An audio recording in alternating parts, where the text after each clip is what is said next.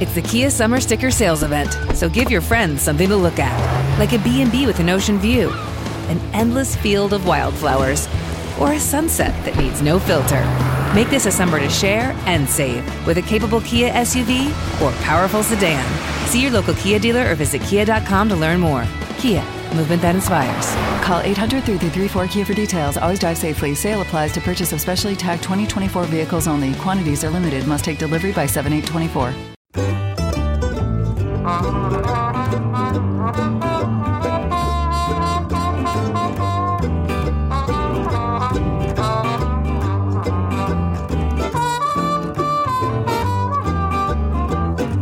Coming at you loud and proud from my potting shed, it's On the Ledge. I'm your host, Jane Perrone, and in this week's show, I talk to Sean William Salim of YouTube channel Onlyplants about Indonesian plant culture, and in Meet the Listener, we head to South Korea to hear from Ray. Thanks to everyone for your kind comments about last week's episode. So far, the jury is firmly on the side of non-open plan homes from the comments I've had from you, but perhaps you want to speak up in favour of them. Please do share your thoughts on that. And thank you to the listener who got in touch about the story going live currently about Marimo moss balls. Yes, those balls of filamentous algae that people have adopted as the easiest form of houseplant are now a cause of concern because they have been found to be harbouring the invasive zebra mussel across at least 21 states of the US where they are sold. It's a real problem because this mussel is really invasive both in the US, the UK and elsewhere, and they cause all kinds of problems with water pipes, damaging boats and fishing equipment, and clogging up the intakes for power plants even. So it's definitely worth, if you've just bought a Marimo moss ball recently, checking your moss ball very carefully for the invasive zebra mussel. I'll put a couple of links from the USGS into the show notes which give you all the information, what to look for and what to do if you find a zebra mussel in your Marimo moss ball. Basically, it needs to be destroyed, and there's a few sensible and safe ways of doing that, including putting them in a bag in the freezer for 24 hours. That does the trick, but there are some other methods too, so do check out the show notes for that information. Thank you also to Jean VDM95 from Canada for a lovely review, and to my new patrons, Kath, who's become a superfan, Melissa and Rosa, who have become legends. And if you'd like to unlock extra exclusive content, including a bonus interview with my guest today, Sean of Onlyplants, then do check out the show notes at janeperrone.com to find out more. You can also give a one-off donation via code-fi.com or via PayPal. Leave a review for the show, or just holler out the window, "I love On the Ledge!" I'm sure your neighbours will know exactly what you're talking about. Well, I'm halfway through tidying my shed, and before I crack on with that, let me introduce today's guest. Sean William Salim is based in Jakarta, Indonesia, and he is a YouTuber and huge plant enthusiast. And I was really interested to find out from Sean what plant culture's like in Indonesia, what plants are popular, and the plants that are surprisingly not popular, and the differing challenges of growing houseplants in a tropical climate. Do check out the show notes as you listen for details of Sean's YouTube channel, Instagram, and more. Hi guys, my name is Sean. I'm a houseplant enthusiast from Indonesia. I love propagating plants. I love learning about how to care for plants here in my tropical climate, and of course share this information with a lot of my viewers in the tropic regions, and of course from all over the world as well. I'm so excited to have you on the Ledge, Sean. So tell me first of all, where in Indonesia are you based? I'm based in Jakarta. It's the capital city and it's on the island of Java. So yeah, it's right smack in the middle of Java. I guess everybody kind of knows where Jakarta or Bali is. These are the two most popular destinations here. Is it a very urban environment that you're in? Is it really densely populated and packed with people and cars? Jakarta itself is very, very densely populated. We have some of the worst traffics in the world. A lot of annual flooding. So, once a year, half of the city would just be underwater. It's pretty bad. Wow. Yeah. But I live like an hour away from Jakarta. I'm on the outskirts, so I'm not really affected, but people are. Tell me about climate-wise what Jakarta is like. We are a very, very tropical climate. That means that our temperature is constantly around, 27 to 30s, low 30s degrees Celsius. So it's just hot and humid all year round. The humidity is 80 to 90%. This is outdoors, right? Of course, indoors it's a little bit different because we have our AC on. And the airflow isn't so good indoors. It's very different. But yeah, it's very hot and humid all year round. With that rainy season that we just talked about, it's an annual rainy season that's really bad. The fact that you've got such humid conditions outside, do you have many plants inside? Does the AC make it difficult to have a lot of plants that grow really easily outside inside your house? Well, personally for me, I have grown plants both indoors and outdoors. I started my collection growing them indoors because I didn't want to encroach on my dad's, because I live in my parents' place, so I didn't want to use up their outdoor spaces. But I did find that after moving them outside, they grew better. It's a lot easier to care for them. And I would say that most of the Indonesian houseplant parents keep their houseplants outdoors, with the exception of maybe a few apartment dwellers who keep them indoors. So with that high humidity, does that pose some challenges in terms of, usually here in the UK, where you've got low humidity issues in the winter, but do you have issues with humidity that's just too high? Absolutely. So a lot of our plants actually rot often. So like during the rainy season now, I use fungicides. I use fungicides religiously. Like literally every day I would whip out a bag of it and just spray down my plants because it's just terrible how, I have to pot all my plants in terracotta pots, very, very fast draining potting mix, and still a few of them would manage to rot because of the rain. So sometimes I would even have to play Tetris with my plants. I have to move them indoors in turns because I have such limited indoor space. And what about light? Your position on the equator presumably means that do you get different light at different times of year, or is it fairly steady throughout the year? So this is something that a lot of people, local people that I speak with, they don't believe me when I told them that our sun movement changes throughout the year in the way that, the north and southern hemispheres will receive different light levels throughout the year. For example, when Australia is having their winter time, the sun is actually hotter up on the north hemisphere, which is, I believe, around the June period. So yeah, there is a difference between the northern and southern hemisphere in terms of light levels. The aroid craze is big in my part of the world. I'd love to hear a bit about aroids in Indonesia. Are they 10 a penny, or are there still these rare unicorn plants that everyone's trying to get hold of? What's it like for aroid growers in Indonesia? So the rare aroids actually got so popular here recently. We have a lot of new plant parents, and it's become so trendy to collect these really weird looking aroids that, fortunately, I think these aroids were brought into the country, I would say, many, many years ago, and they were widely in cultivation here. That's why we have a lot of the stock. We have a supply chain here, which we mostly export, but we also have such a huge demand now that the prices has gone up like crazy.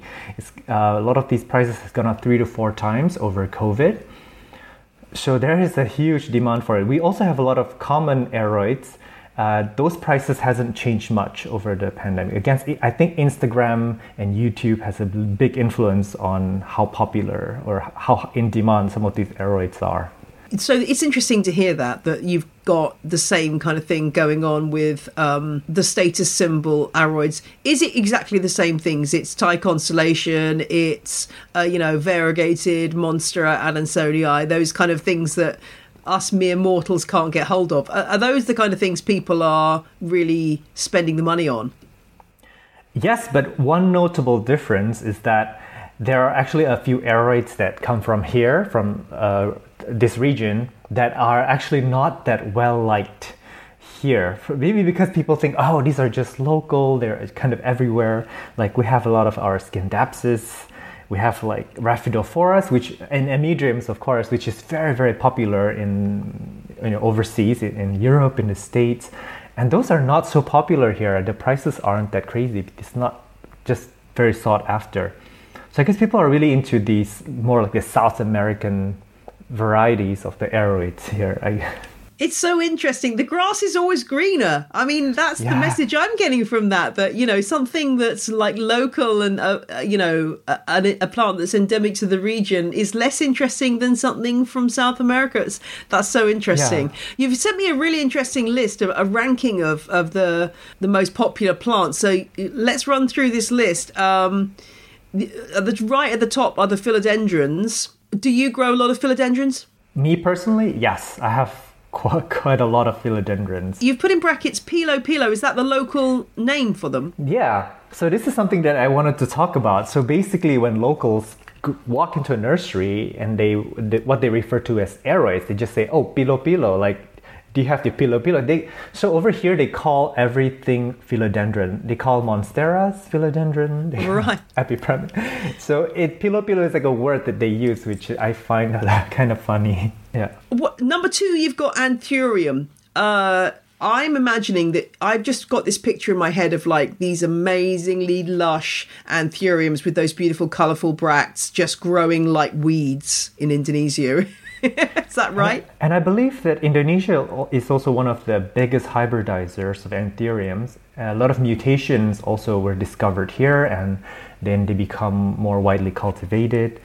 So yeah, anthuriums have always been popular here. Like whether you have the big heart-shaped leafed ones or the rosette types, those are our grandparents' kind of exotic plants at the time. But I remember when I was younger, they were kind of seen as being what English people would call naff, like not very cool. But now they've just been reinstated, and I love the fact that you've got breeders working to create these amazing colour combinations of the bracts and different sizes of leaves and stuff. They are amazingly cool. And number 3, you've got Monstera. Obviously, that's a given. They're hugely popular. Do you get people with given your climate and conditions, do you get people with these growing outside into the huge monsters that you sort of see growing in their native climate in Mexico? Yes and no. If you go to some restaurants or certain like fancy malls or hotels, you would see them growing beautifully. But unfortunately, like you can't leave these plants out in the public. Like I wouldn't grow them outside of my backyard because the next day it'll just be chopped away and taken by people. So the plant theft is a very common thing here. So people don't really put their nicer plants outside. And is that a new thing as a result of the rising popularity of plants, or is it just something that has always been the case, would you say? I think that's something, it's obviously gotten worse now that people understand the value of these plants. But there are a lot of common plants here, like the ZZ plants, Dieffenbachias, that are commonly just left outside on the streets, and that's fine because those don't cost a lot of money. Right. Yeah. Yeah, that's interesting. And at number 4, you've got the Chinese evergreens, Aglaonemas, which, they're a fantastic plant that I think are only just starting to come into their own here in the UK. We're starting to see more and more cultivars. But when I look at what's happening in your parts of the world, there seem to be a really much wider range of options in terms of amazing leaf patterns and colours. Oh yeah, absolutely. And the one that's the most popular now is your Picton tricolor. So yes. It's huge. And it's endemic here. And actually I've walked around the nursery and I've found a lot of mutations of those. So I hope that those become popular too. And Indonesia is also the hub for Aglaonema hybridization with Mr. Greg Hambali. If I can give him a shout out on this channel. He is responsible for some of the beautiful hybrids that we see, such as the Lotus Delight. That's one of the prettiest Aglaonemas that I've seen. He's sort of a researcher, a professor, and he hybridizes different fruits and other plants as well. Wow, that's great. Well, I'm writing a column about Aglaonemas for somebody for a magazine this next month, so I should look at that. That's interesting. Although the trouble is that when you get into talking about these things for a British magazine, is that you have to go, oh, that's beautiful. Oh, but nobody's selling that here, so I can't even, I can mention things, but then you get people who get very angry and go, I can't find this plant that you were talking about. So yeah, it's a tricky one, but there's definitely been an influx of new ones here, so let's hope that continues. And to me, though, those Aglaonemas are very underrated here because they're such great plants and really easy to grow. Do they presumably they perform obviously they perform well in your climate? They must thrive. Yes, they do. But again, back to the humidity issue. So it's very easily overwatered here. So they have to be kind of treated like a calathea here, where you have to really amend the potting mix, especially if indoors. Well, one thing about Aglaonemas that but not a lot of people know is that they are so much fun to propagate. I don't know if there's not a lot of channels or YouTubers that talk about them, but they're so fun. Tell me more. So you would chop the top off, and so you have the top foliage which you can propagate in water or in a potting mix. And then when you have a long bare stem, you can chop it up to pieces, and you can lay the pieces sideways on the topsoil. And then a lot of, each node presumably should put out a shoot. And then that final stop that you have with the roots and all that good stuff, that will put out a few branches, maybe 2 to 3 branches of Aglaonemas. So they get bushy really fast when you cut it. Oh, that's really interesting. So it's a bit like, a Dracaena marginata or something, where you can kind of take that. I would never have thought you could do that, but that's so interesting. That's great. It's faster to propagate too than the Dracaena. Really? Well, I suppose it's less woody, isn't it? It's more of a softer stem. Oh, that's so interesting. That's really interesting. And you're right, there's not much out there on those plants. So that's really, really good to know. I'll mention that in my column and I'll credit you for that useful piece of information. Let's talk about orchids in at number 5. I'm imagining some amazing orchids. Is it the same as here in that you can walk into like a supermarket and pick up a moth orchid for like a couple of, dollars or whatever? I would say that the Phalaenopsis would be the most popular, although there are so many varieties here. And I mean, orchids really fall under the collector's side. Like there are quite a lot of orchid lovers, communities, and of course we have a lot of availabilities of the species, which means that we can buy a lot of the species at a pretty affordable price. There are a lot of rare ones that, like the Nervilia, if I'm not wrong, that's becoming very popular now. We're starting to see a lot in cultivation. But yeah, we have all the way from like rare orchids all the way up to like the really crazy fancy ones that require high latitudes or certain temperature, nighttime temperatures. Yeah. Those are very difficult, but there are people who appreciate those here. And I believe they're also heavily tissue cultured, if I'm not wrong. Yeah. I'm sure that's true. Just going back to what we were talking about with the Aglaonemas and the other aroids, tell me then, you talked about fungicide and needing to make sure you've got a very well draining potting mix. What is your potting mix for those plants then? What do you add or what do you take away to make sure that it's super well draining? So I have 3. One is the general, which is very similar to what you guys use overseas, in Europe, in the UK, in the US, which is your cocoa peat, perlite, worm casting. And in my case, I actually added some burnt rice hull. I use burnt rice hull in all of my potting mix, and this is very carbonized material that is actually very good to prevent rot, and they provide good aeration as well. And then I also have my aroid potting mix, which is a little bit similar with your coconut chips, your burnt rice hull, your perlite, and worm casting. But the final mix, which is a little bit interesting, it's not available in a lot of countries. I use bamboo, dried bamboo. I use dried twigs, which is sometimes from fern. What else did I? Perlite, burnt rice hull, and worm casting. So this is actually what I call the forest floor potting mix. It's basically when you walk through a forest floor here in Southeast Asia, that's what the consistency looks like. It's very fast draining. It's got a lot of dried, leafy, twiggy type material. A lot of air can move through them. So my calatheas actually thrive in them, and they absolutely require that fast drying out period to prevent rot. Yeah, I've got two questions coming out of that. I have used rice hulls, but not burnt ones. So are they like black? Are they like carbonized? Are they black? Is that what you're talking about? Yes. So the burnt rice hull is actually a little bit like horticultural charcoal in very, very small pieces. Imagine rice-sized charcoal. So you can actually crush them in your hands, and it would just disintegrate to powder. Oh, that's interesting. Because here I can get hold of the normal rice hulls, which I have experimented with a little bit. I've found them useful, but I haven't come across that. And second, the bamboo, are you talking about pieces of bamboo stem, or are you talking about bamboo leaves, or combination of both for your final mix? That's interesting, because I actually haven't questioned that before. They're paper thin, so I'm assuming they're probably from the leaves. Okay. But I could be wrong. It could just probably, because the bamboo there's if you look at the shoot, there's actually many layers that is made of. So maybe it is just really broken down. So you're buying that in a pack from somewhere that's available as a product That's really interesting. Well, I'll send you some of I've got some bamboo in my garden which I have to regularly hack back. I'll send you some. Then again, one of the things about bamboo is I imagine processing, like it's easy to think, well, you've got lots of bamboo around, but actually processing that into the right size piece, that's why you buy this stuff, isn't it? Well, that sounds like a really interesting mix, and not anything that I would have come across here, but it clearly works for what you need for your plants.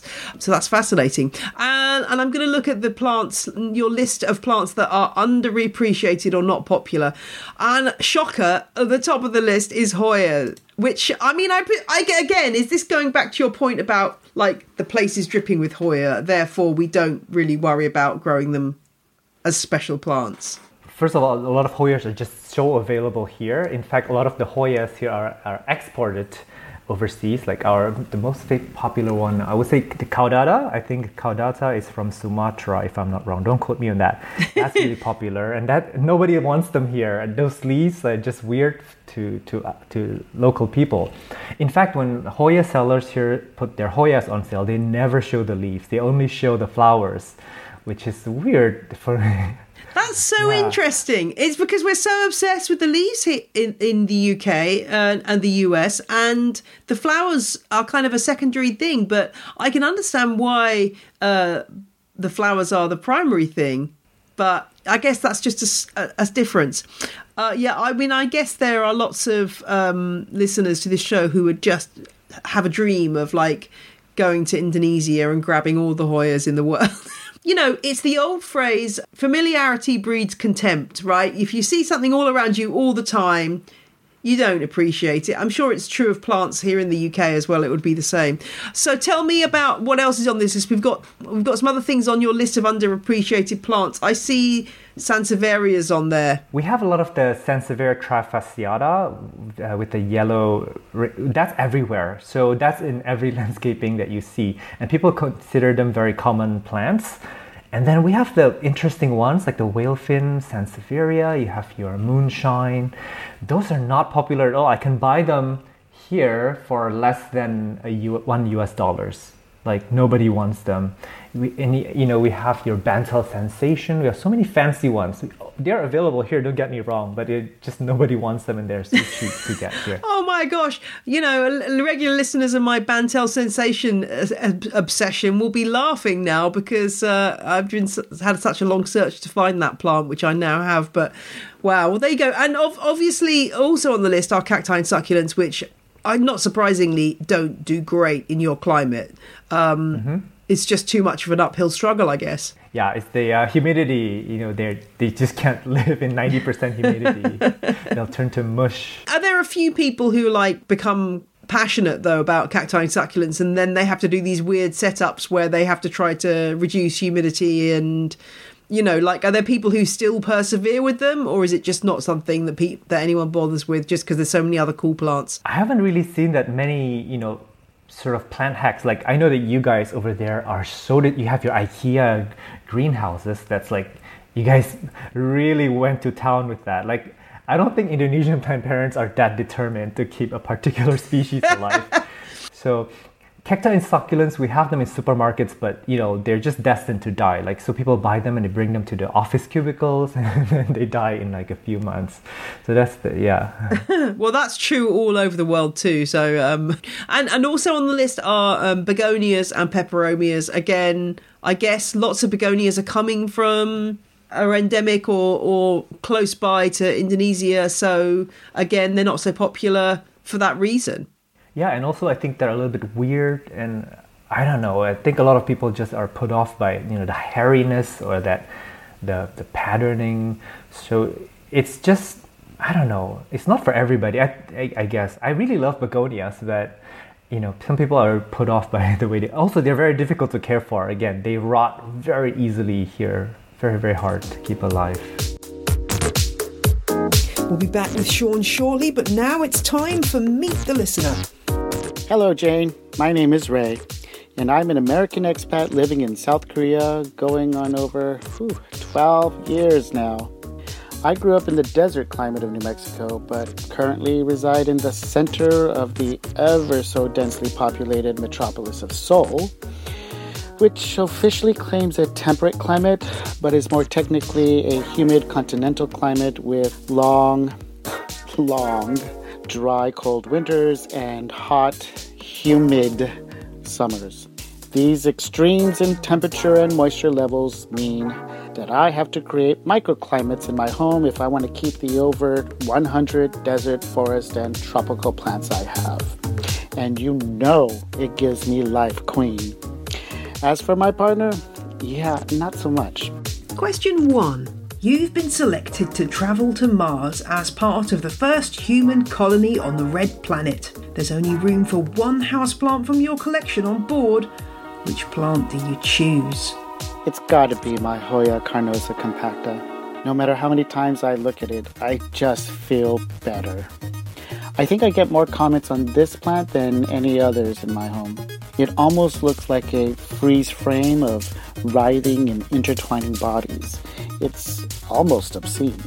Anyway, I doubt the rest of the colonizers would appreciate my taking up precious water resources for a different kind of plant that would just guttate all over the place.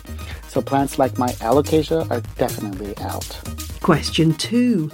What is your favourite episode of On the Ledge? Episode 144. Underrated houseplants. It's the type of episode I really hope you do more of because it features little known or long forgotten houseplants that are viable, wonderful, and dependable.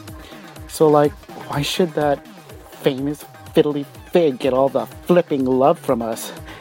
Sorry, I seem to be having an episode of my own. Anyway, I have had my eye out on that piggyback plant ever since you mentioned it in episode 144 because it seems to have a similar growth habit to another plant that I know you and I both love, Jane, Saxifraga stolonifera. Question 3. Which Latin name do you say to impress people?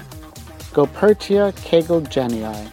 For 2 reasons. 1, because it has been recently reclassified from the former Calathea mosaica, which is a fun and obnoxious thing to point out, but also because I have been wanting to try my own hand at growing one of these, and it's just been on my mind for a while now. In fact, tomorrow morning, I am actually going to the largest plant market in this country to see if I can get one of these absolute beauties.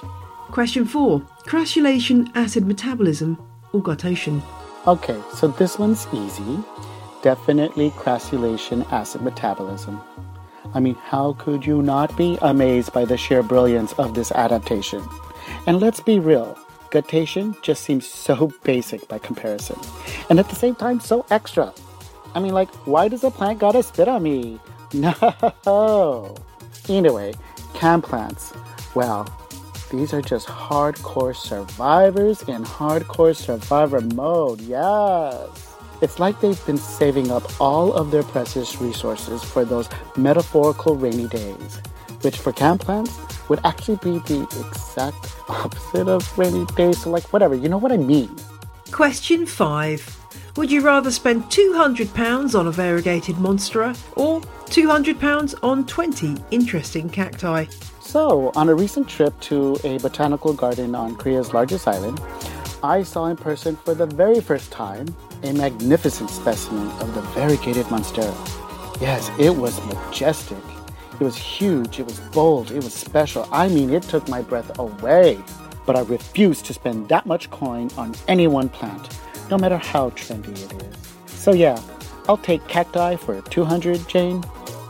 Ray, you are the best. Thank you for sharing your answers to the tricky 5 Meet the Listener questions. And if you'd like to appear in the Meet the Listener slot, drop an email to ontheledgepodcast@gmail.com and my assistant Kelly will send you the oh-so-simple instructions for taking part.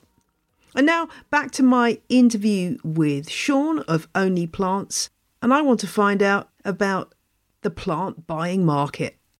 Let's talk a little bit about where you can buy plants in Indonesia. What are the primary places that Indonesian plant parents would be going to get their regular stuff and also anything more rare and exclusive? Okay, so actually we have stretches of roads, spread around the city where people are just selling plants on the roadside. So so you would just drive and pull over and you'll just buy plants. And these are typically the more landscapey type house plants and the more traditional way of buying. Like our moms would buy plants this way. But these days, of course, there's your Instagram, which is huge. Like people are buying a lot of plants online. And we have online marketplaces here, kind of like Amazon, where it's local, so we don't really ship over. It's more for local people. And there's a lot of transaction going on in these online marketplaces. Unfortunately, we don't have your big garden centers. Like I know over in the States, you have big box stores that have these loads and loads of plants. We don't have those, so it's usually small stores. And there are actually a lot of home growers now. And especially in the mountainous region where we can actually just visit. I actually just did that last weekend where I went to an area, it's called Chiapus, and it's in Bogor. That's where a lot of the plants that were exported are actually grown in. And these places used to be private, but now that plants have become popular, they're kind of open to public. So we could actually roam into their houses, into their backyards, and look at all the plants that they're growing and kind of barter.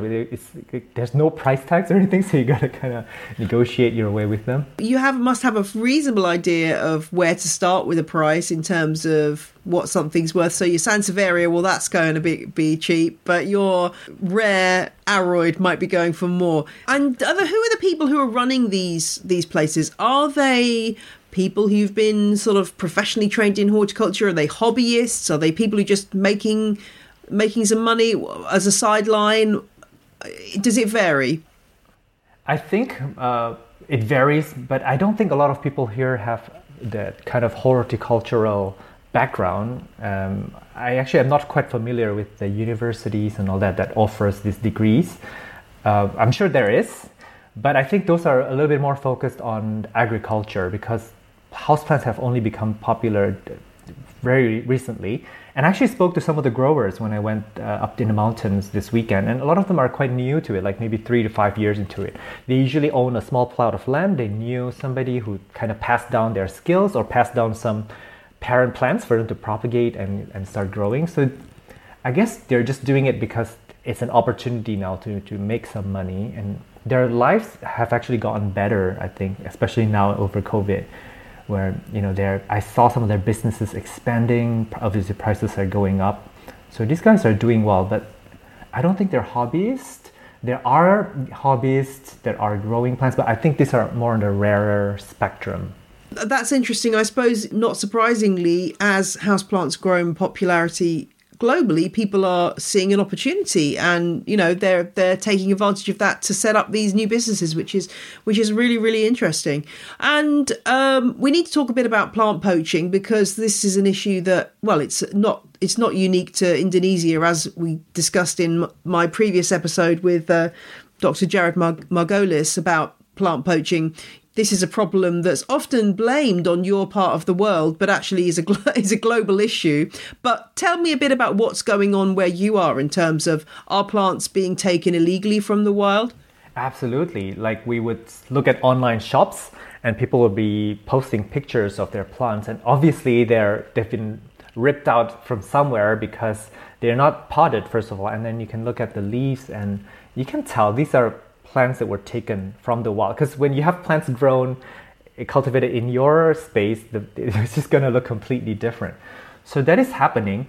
And actually, I have spoken to a very reputable rare plant he grows and he's also sells. So he's kind of a trader. I talked to him briefly about poaching.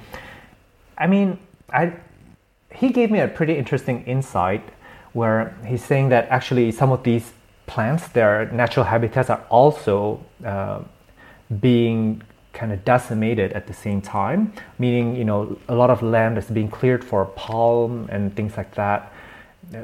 Actually, huge amounts of lands are being cleared daily here in Indonesia. And that is something that maybe is not related to our houseplant hobby, but it's related to other economical factors.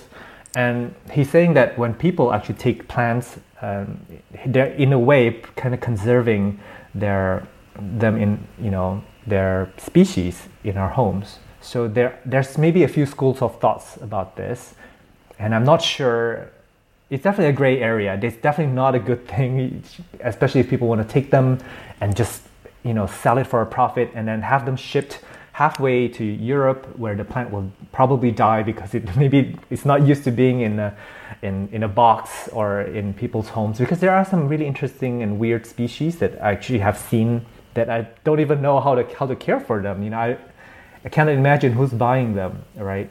Yeah, I think that's a really interesting point, that, you know, there's a lot going on there. And yeah, if a piece of land's about to be cleared for a plantation, then what do? Do you let those plants that are there just get scraped up and chucked away, or do you take them and you know, grow them? That's a really interesting point I hadn't thought of. And do you know if the government in Indonesia is part of worldwide efforts to tackle poaching? Are they concerned about that? I haven't really heard about that. So no, that is not something that I think we have addressed seriously. But I may be wrong because I don't really look at all. But as in general, I don't think there's an awareness.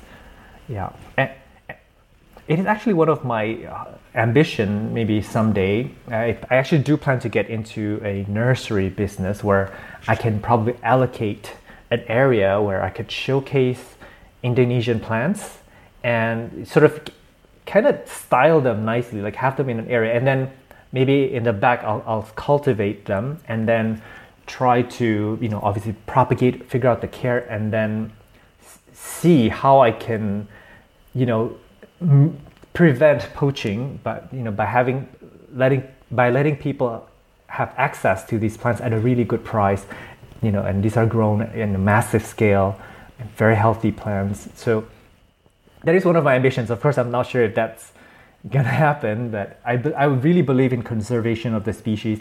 I also believe that a lot of them are beautiful and they deserve our attention too, but we have to be careful. Like for me as an influencer, I can't put out a plant that everybody just suddenly wants, and then there will just be poaching. So there needs to be a supply chain as well. Yeah. Exactly. Well, let's talk about your role as an influencer. You've got your YouTube channel, which is fantastic, and I do recommend. We'll link to it in the show notes, and I do recommend that people go and check it out because it is superb and it's really insightful and loads of great videos. Just tell us about your own personal plant journey. How did you end up where you are now? So I've been killing plants my whole life. Haven't we all? Yeah, so I've bought a lot of plants that just stick them in dark corners and just let them die. But then I think my journey really began with a Monstera where I kept it in my photo studio. It just kind of grew really well, and then I looked into propagating it, and I actually did it wrong where I just cut the petiole off, and then I researched it and realized you actually need the node, the area root. From then I realized, hey, listen, if you do your research, you know, a lot of plants are going to do so well. There's so many cool species. So watching the new growths emerge and propagation actually got me hooked to this plant hobby. So I love watching things grow, and I love learning about new species, where they come from and why they look the way they do, because all plants, like, they have adapted over millions of years to look the way they do. There's a reason for everything. So my collection actually grew from 0 to 1,000 plus plants in less than a year. Wow! Yeah. Yeah. You got the bug fast then. Yeah. And the thing about Indonesia is that plants are so inexpensive here. As mentioned before, when I shop for Sansevieres, for example, I can just buy 20 species and for less than $20. So it's, yeah. And of course I propagate them and I get more out of it. Do you find that you get lots of people like me from the US and the UK coming on your channel and going, I never knew that your nurseries look like that, or showing that we don't really understand a lot of what's going on in your plant culture in your part of the world? Yeah, I guess, I actually do quite a lot of nursery tours, and I guess people are a little bit surprised to see, oh my God, like for us, like, most nurseries would have a Monstera obliqua, and that is quite common here, and a lot of other rare aeroids. So people are shocked by that. And also when I go through my care tips, it's very different from the kind of care tips that they're used to, because of different climates overseas. So yeah, I get comments on that all the time, because there's not that many YouTubers from my end of the world. Yeah, I suppose, that's interesting. And do you think more people are going to, obviously lots of people are growing plants. Do you think there will be more YouTubers coming along from Indonesia that we should be looking out for? Are you encouraging others? I am. I'm encouraging people to start their channels. In Indonesia alone, actually, there's a lot of YouTubers that's come on, I think, in the past year, and they're doing really well. But they're largely in Bahasa Indonesia, so I'm the only English-speaking ones here for now. Hopefully more will show up. But there are a few... there's one from Malaysia, if I can shout out to Leafing Around. She's awesome. Her channel is new, but she's gained followers very quickly. And there's somebody in Singapore that I'm encouraging because he's so knowledgeable with plants, but I guess he's just a bit busy. His collection is insane. But yeah, I hope that more people would come on. So if you're listening to this and you live in Southeast Asia, definitely there's room for that. Yeah, there's an audience for that. Yeah, that's great. And I guess, with that burgeoning, lots of new people getting into plants, there's a hunger for the information, which is great. Where are you going to take your channel next? Obviously you've got this lovely plan for your nursery, but what about your channel? Are there other things you're hoping to do? So I really love community. I love building people up. So hopefully after COVID, I can start doing, plant swap events, workshops. And again, I would be documenting my nursery if I'm actually building it, to show people what it's like to kind of build a business. And of course, I'll have more species to play with by then, because I really love to get in depth with each species, get up close and personal, and then share my knowledge through my channel. Also, I would really love to travel. I used to travel so much before I was into plants. I used to go to Thailand. I used to live in the United States. So I would really love to revisit those places, but going back there from a perspective of somebody who loves plants now. It's a brilliant channel, and I really hope that everybody goes to watch you, because I've learnt a load, and it's really rewarding to see what's going on in other parts of the world. And it's also, for me, it's a kind of escapism in that I can kind of just follow you going around a gorgeous nursery, and it's just a lovely thing to see, especially at a time when visits to such places are limited.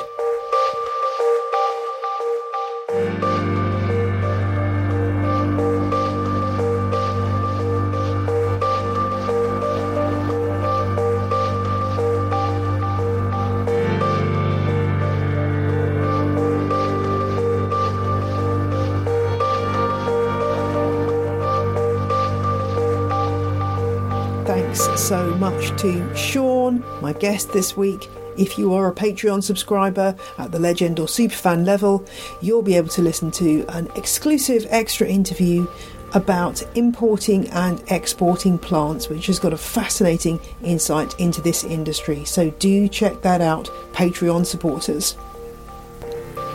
I've got that Friday feeling today. I'm not sure if it's because I got my first COVID jab yesterday. thank you science, or whether it's just the prospect of spending some time in the garden this weekend. That wraps up this week's show. Join me next week for more planty chat. Bye!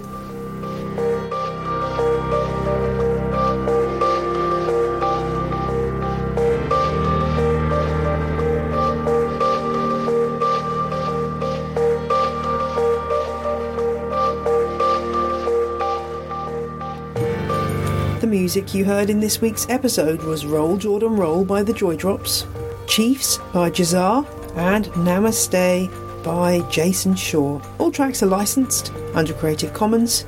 Visit the show notes for details.